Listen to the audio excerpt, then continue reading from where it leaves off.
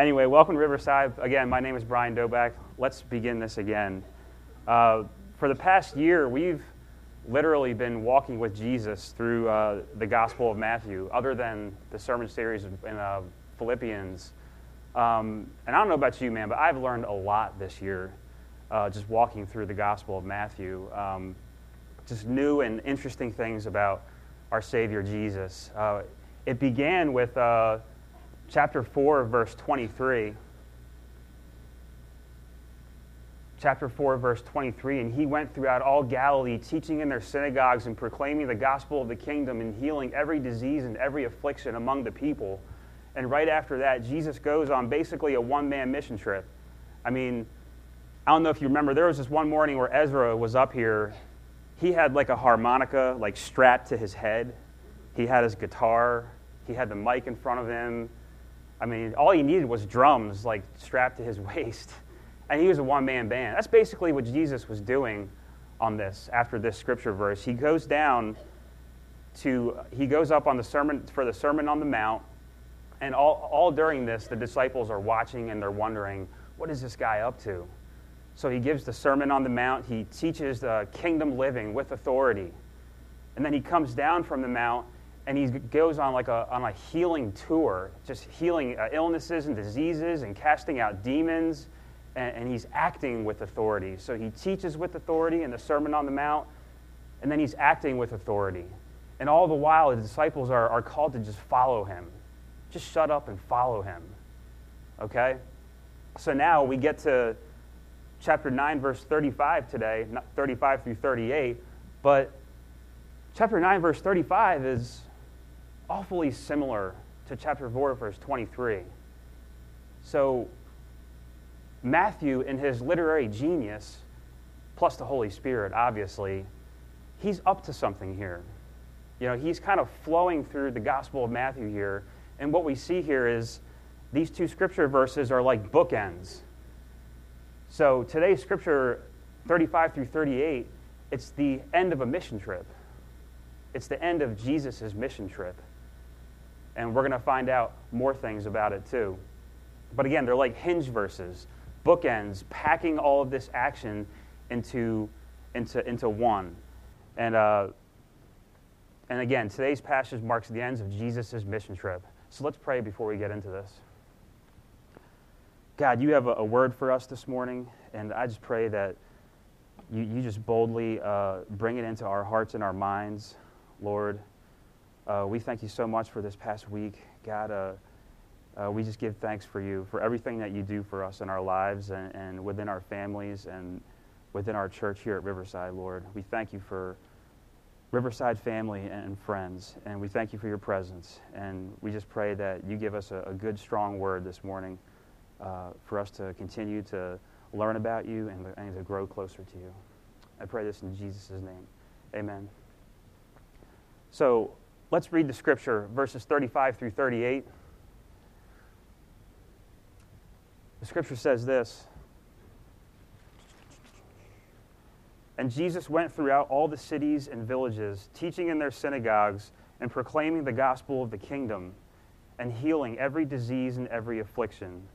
When he saw the crowds, he had compassion for them because they were harassed and helpless, like sheep without a shepherd. Then he said to his disciples, the harvest is plentiful, but the laborers are few. Therefore, pray earnestly to the Lord of the harvest to send out laborers into the harvest. Folks, you ever felt like, you're watching the news or reading magazines, have you ever felt like something just isn't right with the world? It's just off. It's kind of hard to put your finger on it. There's so much good in the world, don't get me wrong, but then there's just all this bad, and there's just something not right about the world. We can't overshadow the bad stuff that happens. Folks, there's a new game on the streets right now. I'm sure you've all heard of it by now. It's called the knockdown game or the knockout game or something. I mean, the people who play this game, they're walking down the street, minding their own business, and then they go, pow! And the goal is to just pick any random person and knock them out unconscious. People have died from this. It's like, seriously? Like, what else? What's next? I mean, there's so much, again, there's so much good in the world. But then something like this is ridiculous. This is absolutely absurd. It's sad. Why is this? We can't over-spiritualize this. We can't deny it. The world's broken and deteriorating, and there's a tug of war between good and evil. And we feel this way. It's simple. Because there is something wrong with the world. What we feel is right. It's true. There is something wrong with the world. And there's something wrong with us, too. And here's the key thing. It wasn't supposed to be like this. It was never supposed to be like this. All that stuff that happens out there, it wasn't supposed to be like that. So when you see those who play the knockdown game, how do you feel about them? How do you feel about murderers, adulterers, drug addicts, alcoholics, abusers, thieves? How do you feel about them when you see them on the news, or you read them in the magazines, or you read about them in the newspapers? Do you feel disgust for them, or do you feel sorrow for them? What about the homeless, the blind, the deaf, the mute, deformed, the debilitated? How do you feel about them? Do you feel like they're lower than you? Or do you feel like they're equal with you? What about someone who's suffering from their sexual immorality? How do you feel about them? Do you feel revulsion? Or do you feel pity for them? What about the seeker? I know this happens to all of us. The seeker asking serious questions, or the inquirer bogged down with guilt. How do you feel about them?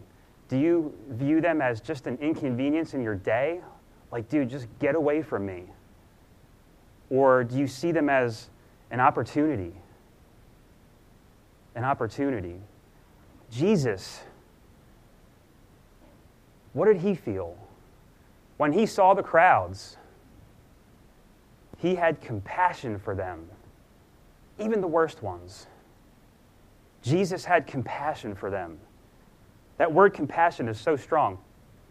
It literally means to be moved in the pit of your stomach. You ever feel that way? It's just this like wrenching feeling in your stomach. It means to be moved in the pit of your stomach and to enter into their pain and their sorrow. Man, that's tough. It's really tough when you see the different kinds of people out there.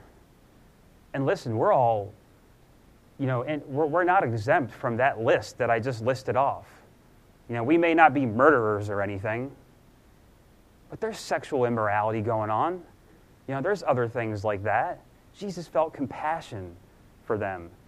But know this, it's not really the illnesses and the diseases that he was focusing on, not like the outward stuff.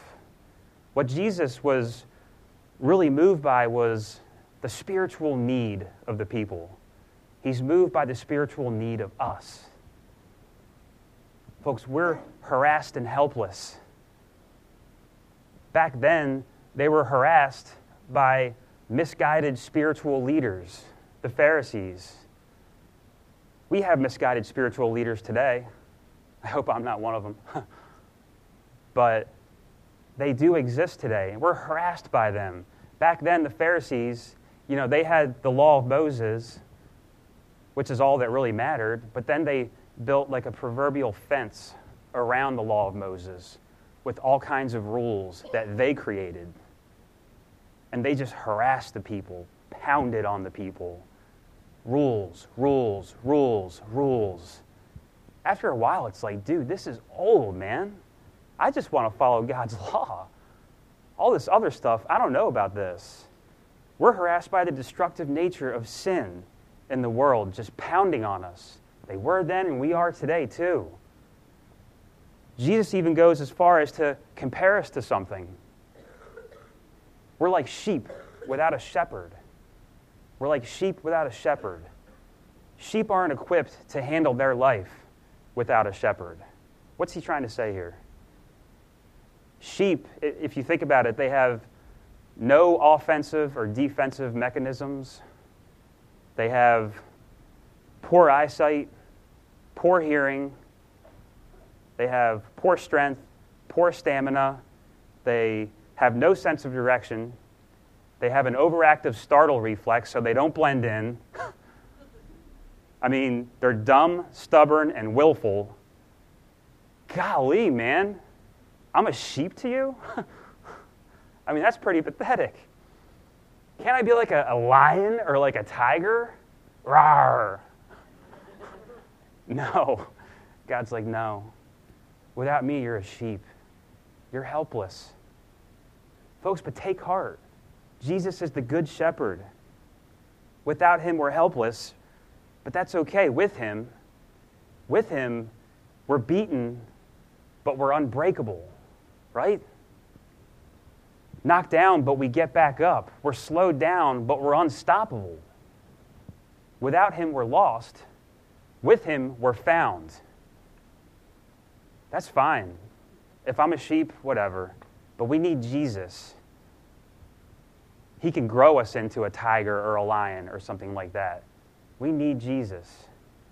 So, my question is, and I hope one of our questions is how do we cultivate this compassion that Jesus has? You know, we're told, what would Jesus do? Be like Jesus. Become like Jesus. Great, I get it, but that's kind of hard. You know, what can we do to do this? And it takes some initiative. Have you ever thought about how many people you come across in your life? You ever thought about how many people you come across in a year, a month, a week, a day? Thousands of people.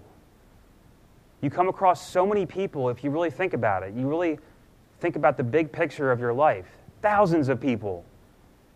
As you read the Gospels, what's Jesus really doing? What's he doing? He's around people. He's around people. He's in the midst of them. He's touching lives. He's touching lives. Jesus is crossing paths with thousands of people on his walk, relating with them and getting his hands dirty, right? We don't cultivate compassion by holding up ourselves in our house and watching National Geographic shows of third world countries. No. We cultivate compassion by getting in there in the midst of it. In the midst of it. We can stay home and only send money all we want. And don't get me wrong, there's a place for sending money. There's a place for that. But what we really need is in-your-face compassion. We need in-your-face compassion. Likewise, God, he could never leave home and just rain on us blessings and just make life easy for us, right? But what we really need is in-your-face compassion. And isn't that the beauty of the gospel? Isn't that the beauty of it? God got off his couch. He left his home. He came down to our level. And he got in our face. He got in our face and related with us. He got his hands dirty. He got bloody for us. He sacrificed himself for us. Okay? That God left his home and came down to our level and got in our faces, not to condemn us, but to save us. Not to condemn us, but to save us. So, the Pharisees, they saw the people as chaff to be burned. And there might be some people in here right now, you see all those people on the news and in the magazines and newspapers, you just say to yourself, I hope they burn in hell. No. That's the Pharisees. They saw the people as chaff to be burned. Jesus, he saw them as opportunity. And he saw them as wheat to be harvested. He saw them as wheat to be harvested. What's he do? He puts his focus from the people, and then he turns to the disciples. And what's he say? He says, the harvest is plentiful, but the laborers are few. Oh boy, something's happening here. Something's about to happen.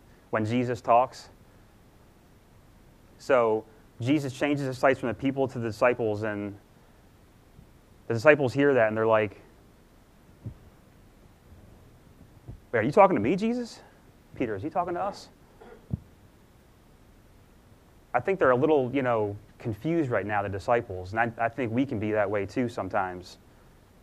Folks, I'm convinced that other than when he said, I will make you fishers of men, the disciples had no idea that it would really ever occur that they would have to do the work too. Does that make sense? All of a sudden, everything they heard in the Sermon on the Mount, and they saw in the healings, and they saw in the casting out of demons, was actually training. Huh. Gosh, hindsight is 20/20. Wow. Folks, God was equipping them during that Sermon on the Mount and during the healings and the casting out of demons. He was equipping them. He was training them. So not only is today's scripture the end of Jesus' mission trip, today's scripture is the beginning of a new one. Not only is it the end of a mission trip, it's the beginning of a new one too, one that involves us. It involves us. Jesus is like, you saw me do it, now you do it. Go. That's a little tough to swallow there. Man, Jesus, I don't know if I can do what you just did. Just go. I equipped you. I will be with you. Just go. Just shut up and go. Before we get any further, though, I want you to imagine like being in a huddle with Jesus. He's like the quarterback, okay? And the disciples, they're getting low. They're getting ready for the play, okay? Jesus, tell us where to go. Fine, we're in. What do we do? Just tell us where to go, and we'll do it. And what's Jesus say? Pray. Pray? Jesus, I'm ready, man. Let's do this. You want us to pray? Yes, pray. Pray. This is God's work. This isn't your work. Folks, even Jesus took direction from the Father. He says, pray. That's the first thing that you do. Guys, God's using us as agents to reach a lost and dying world. We need to ask Him what He wants us to do. This isn't guesswork. This is God's work. This isn't guesswork. This is God's work. He doesn't want us to do what's comfortable for us and just hope that it's right. That's not how this works. God has very specific things for us to do. I'm telling you, doing one simple thing that God calls you to do is far greater than doing 10 great things that God never called you to do. Doing one simple thing is far greater than 10 great things that He never called you to do. Pray. Ask Him what He wants you to do, and do it. So where do we go from here? Folks, the central message of everything that we do here is the gospel of the kingdom. Verse 35. And Jesus went throughout all the cities and villages, teaching in their synagogues and proclaiming the gospel of the kingdom. What is the gospel of the kingdom? If there was one word to sum it up, the gospel of the kingdom is restoration. Restoration. Not just after we die, but right here too, right now. Folks, all the healings, those were small pictures of the restoration to come later when we die. But here too, right now, whatever you got going on in your life, Jesus can heal you. Jesus can heal you. The casting out of the demons, those are small pictures of God's reign over Satan and His defeat when Jesus comes again. Okay? Folks, Jesus, this restoration concept, Jesus will just come in like a wrecking ball. And he'll bring you down low, but he will raise you up into a new creation. Jesus doesn't just want to renovate certain parts of you. He wants to he pretty much wants to destroy you like a wrecking ball. And he wants to restore you into something perfect. He wants to restore you into something greater, something that he wants you to be, into a new creation. The gospel of the kingdom is something that must be shared, and shared with urgency. Must be shared. We need to be going forward out to people, reaching out, not holding ourselves up in our church. We need to be going out into the community and reaching out to people. Folks, you are a microphone. Think about that. God didn't give you a mouth to slander, to gossip, to hate. He didn't give you a mouth to tear people down. He gave you a mouth to build people up. He gave you a mouth to love people, to speak the truth, to raise people up in Jesus' name. Folks, he's given you a platform in whatever station of life you're in. Whatever station of life you're in. Wisely use it. Don't abuse it. Wisely use it. Don't abuse it. Not every Christian is called to be a pastor. And that's okay. But every Christian is called to be a minister. Every single Christian out there is called to be a minister. We need more Christians in office buildings. We need more ministers waiting tables. We need more ministers in the hospitals. We need more people like us going out there into the community and living this gospel message and speaking it, if necessary. We need more of us to go out into the midst of the community and share this message of restoration that can only come through Christ. The ultimate purpose of your being is to share the gospel by living it and speaking it if necessary. Folks, but we can't have this compassion. We can't have it if we don't recognize our own need for it. If we don't recognize our own need for compassion and our nose is up all the time, I don't need that. It's all good. You're not going to have compassion for these people over here that Jesus has compassion for. Folks, we have not been called to die on a cross for the sins of the world. Thank God. We've not been called to do that, but we have been called to follow in the footsteps of the one who did. We've been called to follow in the footsteps of the one who did. We go on mission trips because we have compassion. We plant churches here at Riverside because we have compassion. We go into the belly of the beast in Northeast Philly and Kensington because we have compassion. That's where we cultivate compassion, is getting in the midst of it, not staying home on our couches and doing nothing. Folks, we go into our community and touch lives because we have compassion. We comfort and pray for our families and our friends and our church because we have compassion. Folks, God doesn't call the equipped. He equips the called. Huge difference.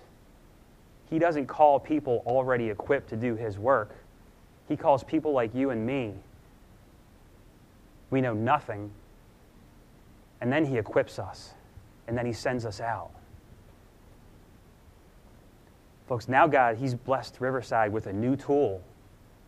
He's blessed us with this building. The past 13 years here in this theater, God has been equipping Riverside for this. He's about to send us out on a larger scale in this building. In 2 weeks, we're out of here. So long, theater. It's been great. But there's no looking back. There's no looking back. We're in this new tool to do things on a larger scale. We're not losing anything by leaving this theater. Going to this building is a victory. It's a victory. Know that. Believe that.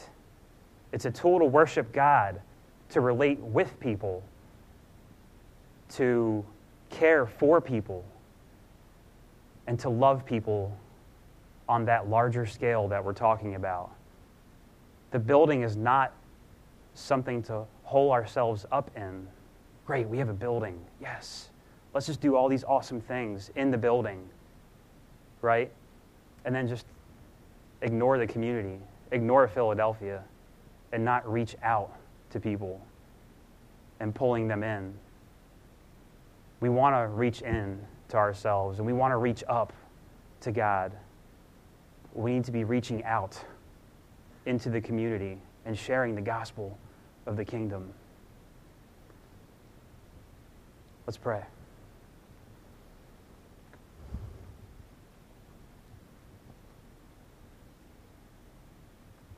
God, we have just been walking through this awesome year, literally following in the footsteps of Jesus. We've been in the midst of Scripture. God, you've taught us many things, and now you want us to go. God, we've followed you, we've learned from you, we've seen what you do. Now you want us to do it. God, you blessed us with a new tool in the building on Columbia Avenue, Lord, and things are going to change. But the center of what we do will remain the same. It's the gospel of the kingdom. It's restoration. It's sharing that with people, Lord. And we just thank you for blessing us with everything that you've done through us here at Riverside in this theater. Theater 12 will go down in the books, Lord. And we appreciate all that, but there's no looking back. God, it's looking forward to what you have for us in the future. I pray this in Jesus' name. Amen.